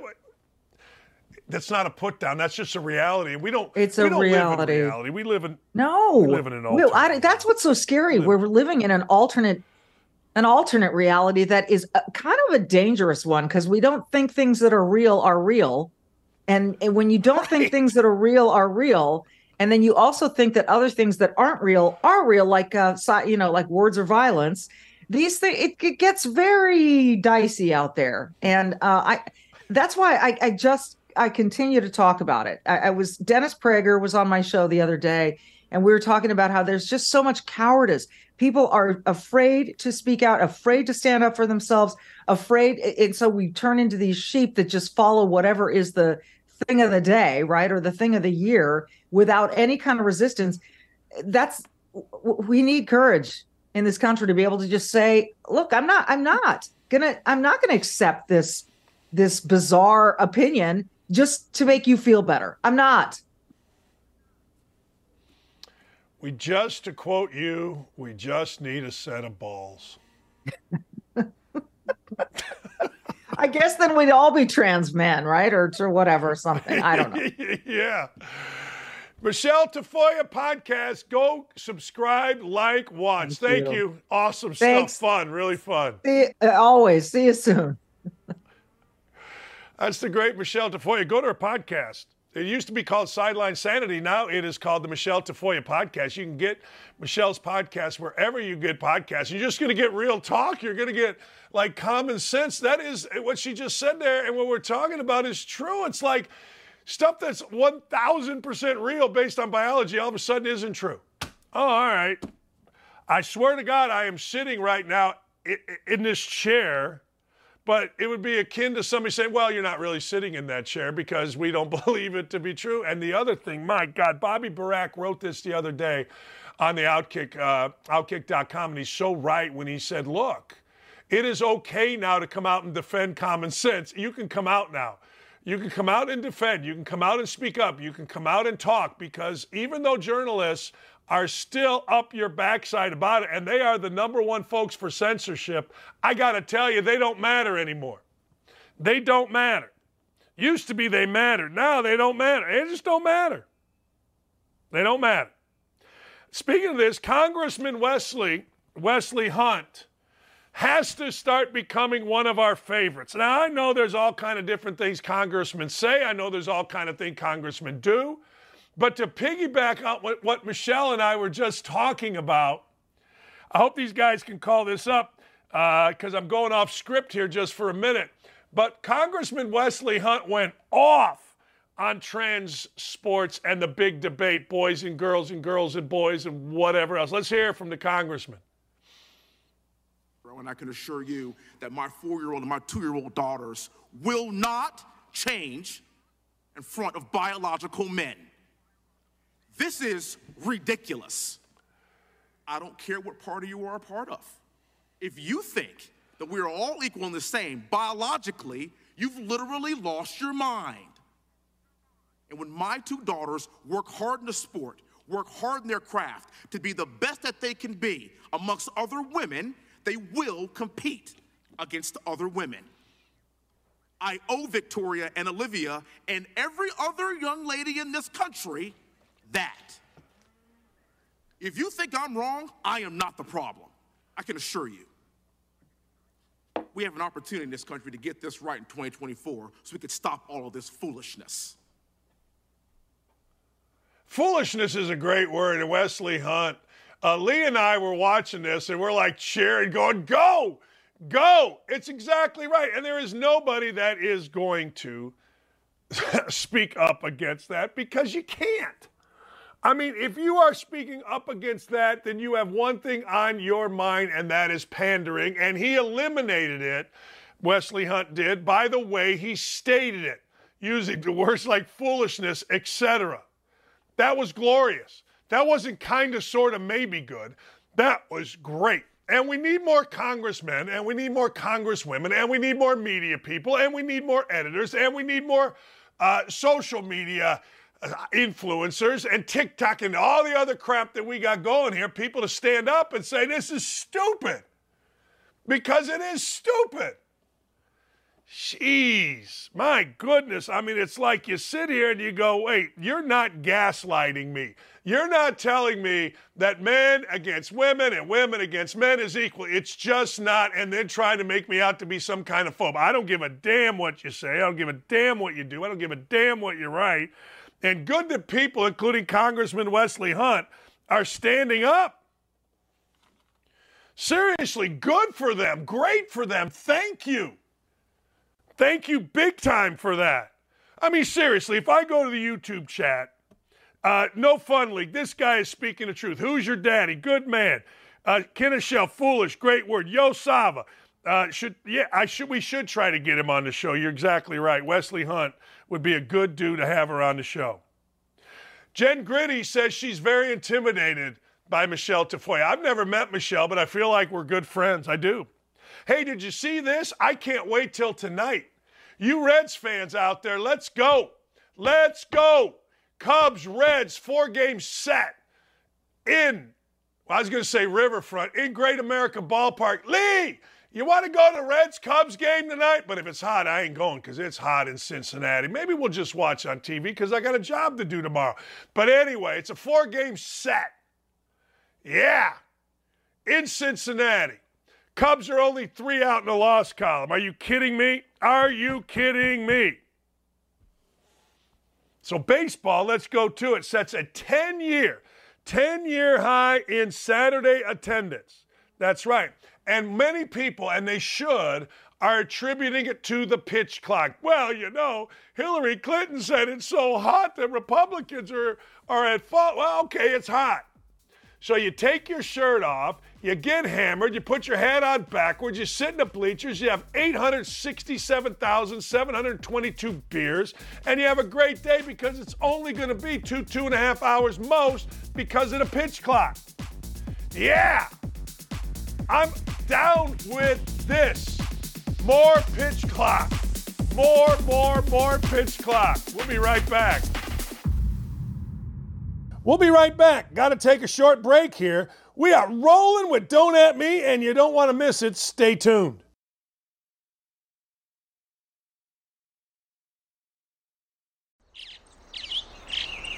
Getting ready to take on spring? Make your first move with the reliable performance and power of Steel battery tools. From hedge trimmers and mowers to string trimmers and more, right now, you can save $50 on select battery tool sets.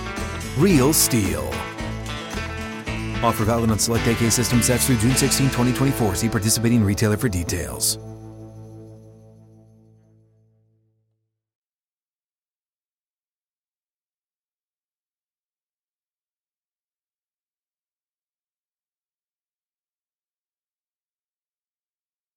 The lovely Lee Ross brought me coffee. LLRD. Awesome.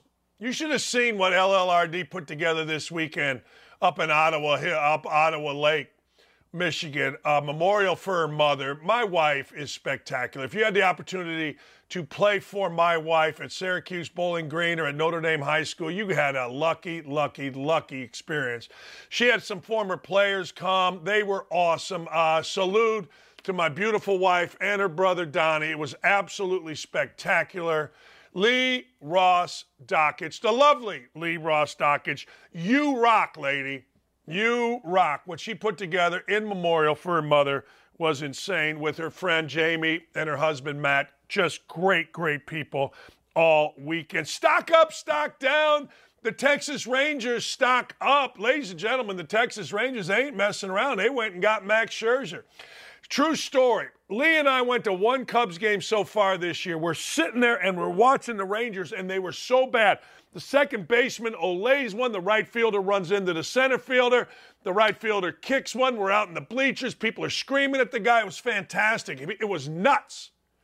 Well, the Texas Rangers are not messing around. The Texas Rangers are playing some baseball, and the Texas Rangers are saying, look, if you got a chance and we got the money, we going for it. So they decide they're going to get Max Scherzer, everybody and their mother, and I mean everybody and their mother in Major League Baseball is paying Max Scherzer. They got to pay him $6.7 million. Hey, why not take him? Right now the Texas Rangers are 60-46, game ahead of the Astros, 5 games ahead of the Angels. So look, I'm not mad. I couldn't believe how wrong I am. I've been wrong sometimes about actual performance on the field, but I'm never wrong about culture and things of that nature, and that's why you should listen to us when it comes to Jonathan Taylor. Jerry Jones, I love you, baby. Michelle Tafoya told you, stock up to Jerry Jones. Jerry Jones has done a ton for the history of football, but stock up to Jerry Jones, and I'll throw Jimmy Irsay in there for saying, hey, right here, I like Zach Martin. I watched Zach Martin play high school basketball. He was really good. I watched him play against Yogi Ferrell when Shatard took on. Where'd Yogi go? Yogi went to Park Tudor.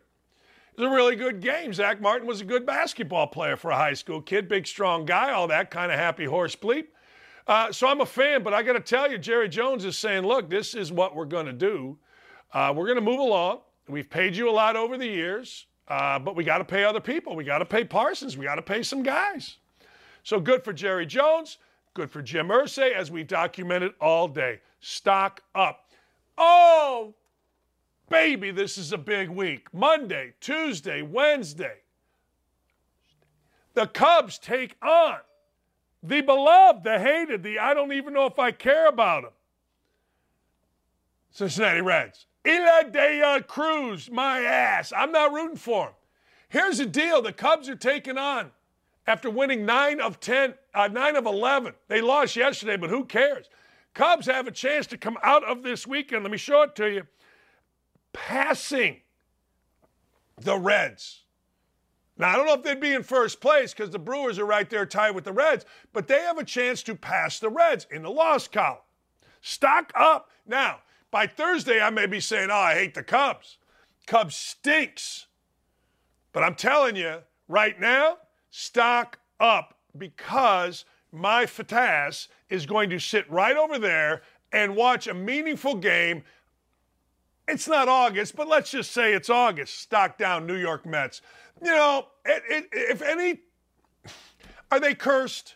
Let me put it this way. Can they not get out of their own way? Steve Cohen bought the team, spent money, highest payroll in the history of the NFL. Next thing you know, they're paying a guy $36 million who isn't even on the team anymore. They're paying Max Scherzer $36 million.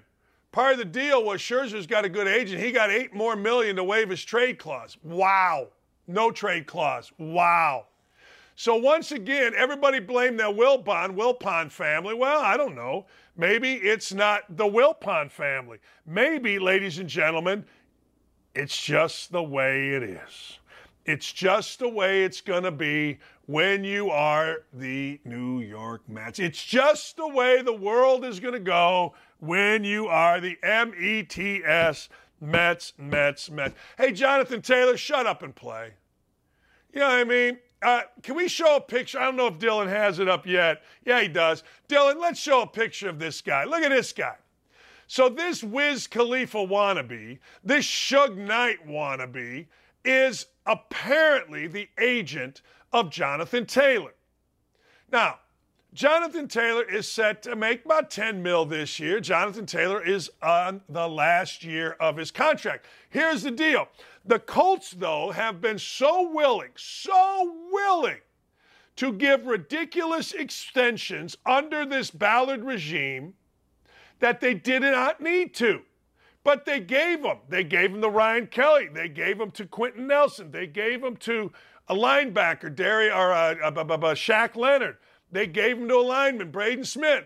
And you know what? Why wouldn't Jonathan Taylor think he was going to get extended before his rookie deal went up? Why wouldn't he when that's all the Colts have done? Every one of those deals has been bad for the Colts. So the Colts, on the other hand, are going, hey, why would we give a deal? So this idiot here, he decides that he's going to go public. He's going to criticize Jim Irsay. Jonathan Taylor's all worked up, and Jonathan Taylor has now requested a trade. Hey, Jonathan, do yourself a favor. Take that degree from Wisconsin. Trot it out there. See if anybody's going to give you $10 million a year. You're a diversity guy. You're a smart guy. You got everything going for you. I'm sure somebody will hire you. Yeah, I'm sure $10 million will be an easy make for you. And that agent, everybody's blaming the agent. The agent's doing what an agent's trying to do, get more money, and he's doing it publicly. Maybe that's the way he felt, but it ain't the agent. And it ain't Jonathan Taylor. It's the culture of the Colts led by Chris Ballard, established by Chris Ballard, that leads him to believe, hey, everybody else got extended. Why not me? You extended all these other people. And when the contracts went bad, all you get is hugs in Indy. All you get is a general manager that has no balls about him, no accountability, no nothing. So why wouldn't Jonathan Taylor and his creepy-looking agent expect that, oh, my God, I should get an extension? It's unbelievable to me that people aren't that smart. Of course it's the Colts. Is there a worse human being than Joe Biden? No, seriously. I put a tweet out the other day that said this guy is legitimately on the Mount Rushmore of bad human beings. He is. You can get mad at me for saying it. You can get upset. You can do whatever. But this guy is on the Mount Rushmore.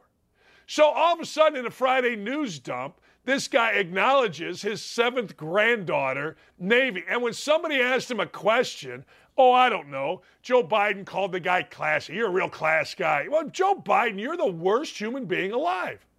Nonviolent crime division, non-murder division, not sexual assault division, non-crime division, nonviolent crime division. I really believe that.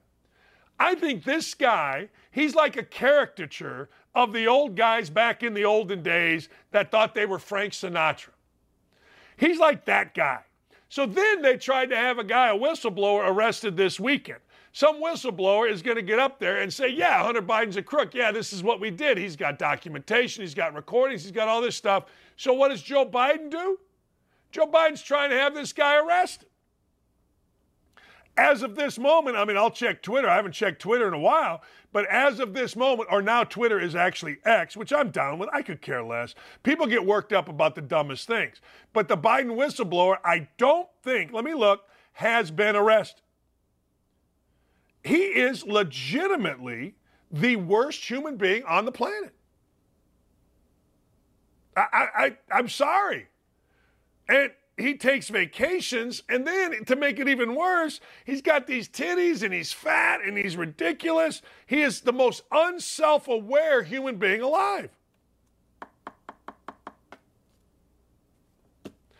The IRS whistleblower, Joseph Ziegler, is calling for a special counsel. To get this guy. There's all kind of things going on. The world is nuts. But that's the worst guy walking.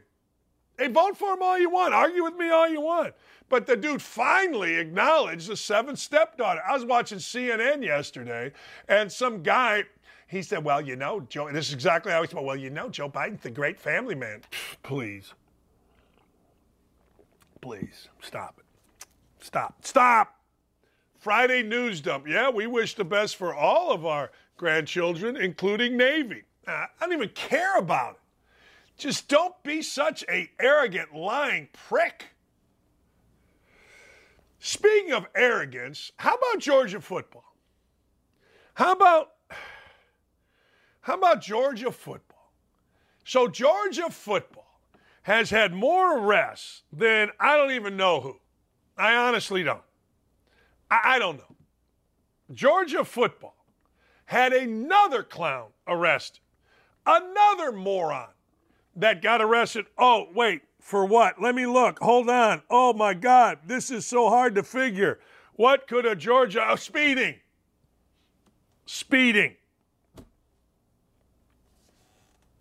So lady gets killed. She's drunk. She's a little recruiting girl hanging out with a big old lineman. At 3 o'clock in the morning, she gets killed. Every slap on Georgia's team has a big fast car, and these idiots are all getting arrested. And so the latest idiot, some clown named Tyrion Ingram Dawkins was cited for speeding earlier this week. That's at least a dozen who have been charged. They got this idiot going 90. I ain't mad about it. I went 90 yesterday. I'm not. I don't care. I honestly don't. But at some point, if you're Georgia, I get it. You won a football game. I get it. You took a ball and you crossed the line more times than the other guys took a ball and crossed the line. But we got deaths. We've got crashes. We've got, I don't know. Okay, I get it. You took a football. Your big fat guys and fast guys moved it farther than the other team more times. Yay, rah. Doesn't mean you can become a menace to society in the city of Athens in the state of Georgia. Doesn't mean you guys have to terrorize a town. Be people. Be human beings. Think. Jeez. Bill Belichick. Now, this is where you got to, this is like Bobby Knight stuff, those of you Indiana people. So Bill Belichick doesn't like the new stadium. He doesn't like the new giant scoreboard in Gillette Stadium. This is what I love about coaches. Bill Polian used to get mad at my college roommate, Mike Fox. Mike was running the Hoosier Dome for years. And then it became Lucas Oil Stadium. But Mike ran the Dome, right? And everybody got mad. Not everybody. Not everybody got mad. But what happened here was one time the temperature in the visitors' locker room wasn't warm enough for Belichick or for Polian's liking. He wanted it hot. He wanted a little bit of a silly advantage there. So he got all after Mike Fox, and Mike Fox told him to kiss his ass, and that ended it because you can't be a bully and allow yourself to be bullied by bullies. So Belichick is now, well, he's mad. He says that this giant new video board changes wind patterns. And I got to tell you, I would be mad too. I have one objective, or I had one objective when I was coaching at Bowling Green, to win. That's it. I mean, and my last 3-4 years, I didn't. And I had no chance of winning. And it had nothing to do with Anderson Arena. It had nothing to do with anything. You know what it had to do with? It had to do with we had everybody hurt. We didn't have good enough players as walk-ons and to fill the void of players being out. Nothing I can do about that. But I did pay attention to the rims. I did pay attention to backgrounds. I did pay attention to where we are shooting in first and second halves. I did. Pay attention to everything as a coach. So I ain't mad at Belichick. I'm not at all. And he's not wrong. He's really not. He's not. I mean, don't get mad at me. He's not wrong here. But the truth of the matter is, Belichick, when he's speaking now, it just doesn't have the same cachet, does it? It just doesn't. When you're not winning, you just don't pay that much attention to it. Hey, Brittany Griner has taken 2 weeks off. Brittany Griner, she of the Hate America, go to Russia, be dumb enough to put weed in your bag, get arrested, not falsely accused, according to Russian law. Hey, look, she gets out of there in an exchange for the most murderous dude in the world because she's a black lesbian woman. She checks all the boxes for Joe Biden. Doesn't matter that you've got Marine over there for much longer time on the same chart. Doesn't matter. We got to get the black lesbian basketball player woman out because, well, that's what we're supposed to do. So Brittany Griner is mad or sad or whatever, and she needs 2 weeks off. First, she needed a private plane. Then she needed 2 weeks off. Hey, good for Brittany Griner. I'm not mad at you. You do you, Brittany Griner. You do you. You need 2 weeks, you take 2 weeks off. Pete Buttigieg took 6 to 8 weeks off. Hell, I've never taken it. I feel guilty taking this Friday off. But Brittany, you do you, baby. Yeah. Is there anything funnier, seriously, than the WNBA? Zion Williamson, come on. Come on, Big Z.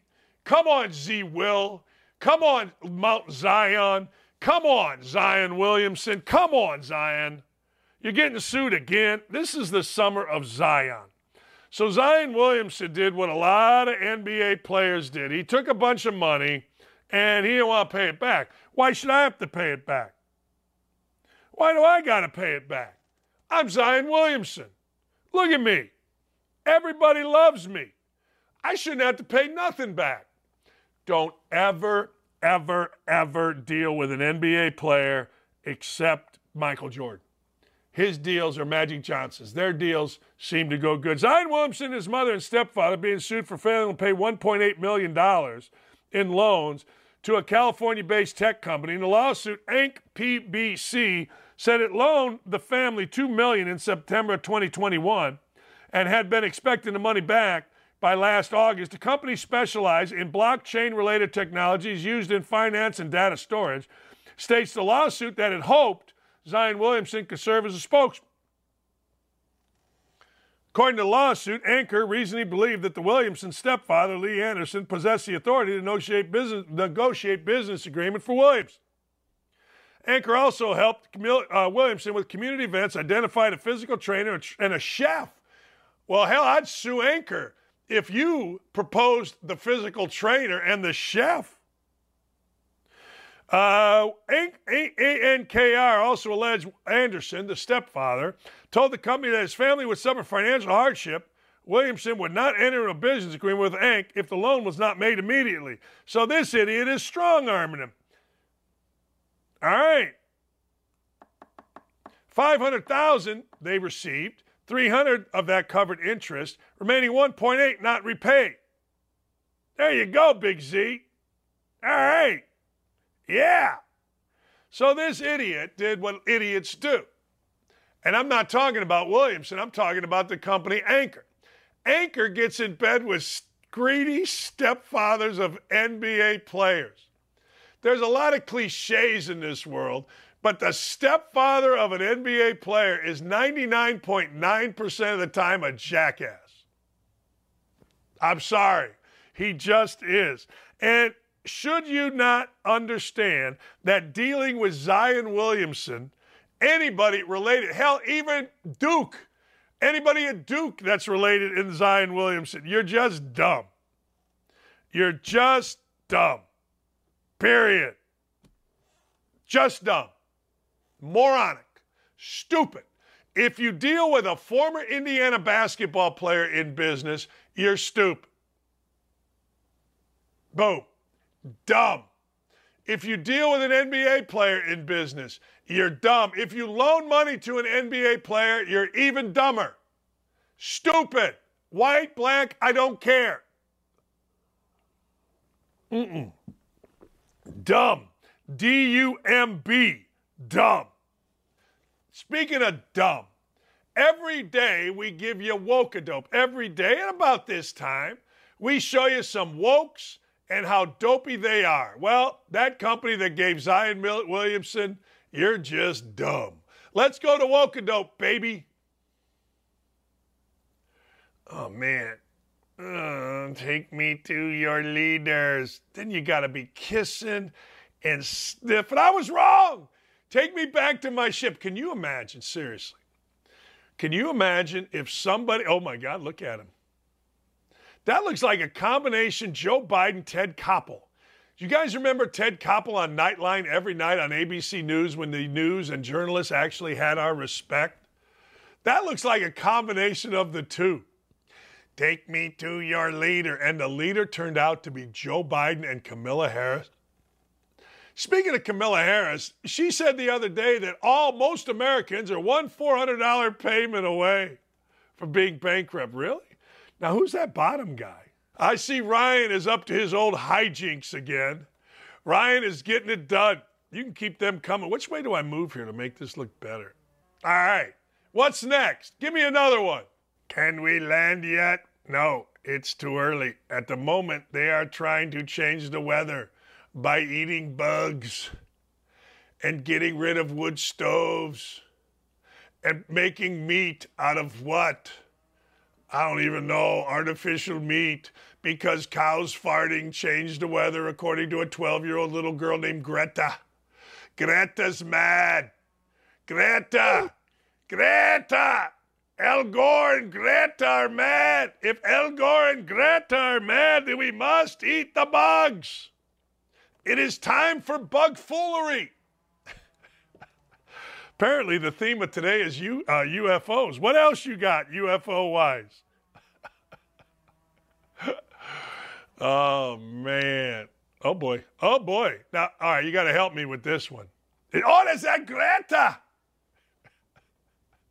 Why do we care about what some 18-year-old thinks about the world? My childhood got ruined because I would worry about global warming. Well, you're an idiot. Get yourself, as they said in Vacation, get a stack of nudie books this high. Will climate lockdowns be necessary to fight the climate crisis? Yes, just lock us all down. Seriously, just lock us all down. I'm telling you now, you start getting into this. We went after it one time, but you start getting into this, then you're going to have a problem. Then, you know what? They say you'll have a revolution. Well, you know. I don't really know all the words. I got to move this way. You got to free your mind and stay. So right now, Skeever said, lock everybody. Give that, take a swing. Seriously. I mean, yeah, just do that. Just lock us all down because, well, you idiots think that, I don't know. I remember when there were going to be no more glaciers. I remember when it was going to be, the sun was going to go away. I remember when Al Gore and John Kerry and all these people told us all this stuff. Oh, man. All right, more on Jonathan Taylor tomorrow. But the deal is simple. If you think about the Colts, last thing for you Colts fans, if you think about the Colts, what do we got? We got a horse bleep rookie quarterback that can't throw the ball to me to that TV screen. We got a general manager that doles out hugs because, well, the previous guy was too mean. Ryan Grigson was mean. He was too mean to the players. The punter didn't like him. The OGs didn't like him. He was too mean. That's right. He was a meanie. As my daughter used to say, Daddy, you're being a meaner. I go, yeah, I am. So now we got this guy who hugs people. Now we got this guy who gets in front of the camera, cries. Chris Ballard says, white people, you're bad. Then he got in front of the camera and told us ARs or AKs. He got it all wrong. Bad. Then he hired the Mensa guy, Frank Reich, who knelt. But the punter didn't like him. Yeah. I love the punter. Look, I love McAfee. I love McAfee. Don't get me mad. Don't get me started. But we are the only town in America, in the history of America, that has a football team that cares about what the punter thinks. I do. Hey, look, I don't want the punter coming after me, and I love him. Anyway, get off Pat McAfee's ass for a tweet. Who cares? You'll get over it. You'll get over it. I swear to God, you'll be okay. And have a great rest of your day. I got to go speak to a bunch of cops. I'm going to speak to a bunch of police officers from around the state in Fishers, Indiana, about my bikes program. If you want to participate in my bikes program, go to dandockage.com. We take donations. We take anything. We just don't take bikes because we got to get new ones. We're gearing up to get a bike giveaway. To my wife, I couldn't love you more. What she did and her friend Jamie and Matt did to set up a memorial for my mother-in-law who just deceased, who just died, was unbelievable. The detail they put into it, man. The love I saw this weekend was fan-freaking-tastic. Have a great afternoon, everybody. Nick and Dylan and Ryan and Aaron, thank you guys all for all the work that you do. We'll see you tomorrow. We'll be right here again. See you.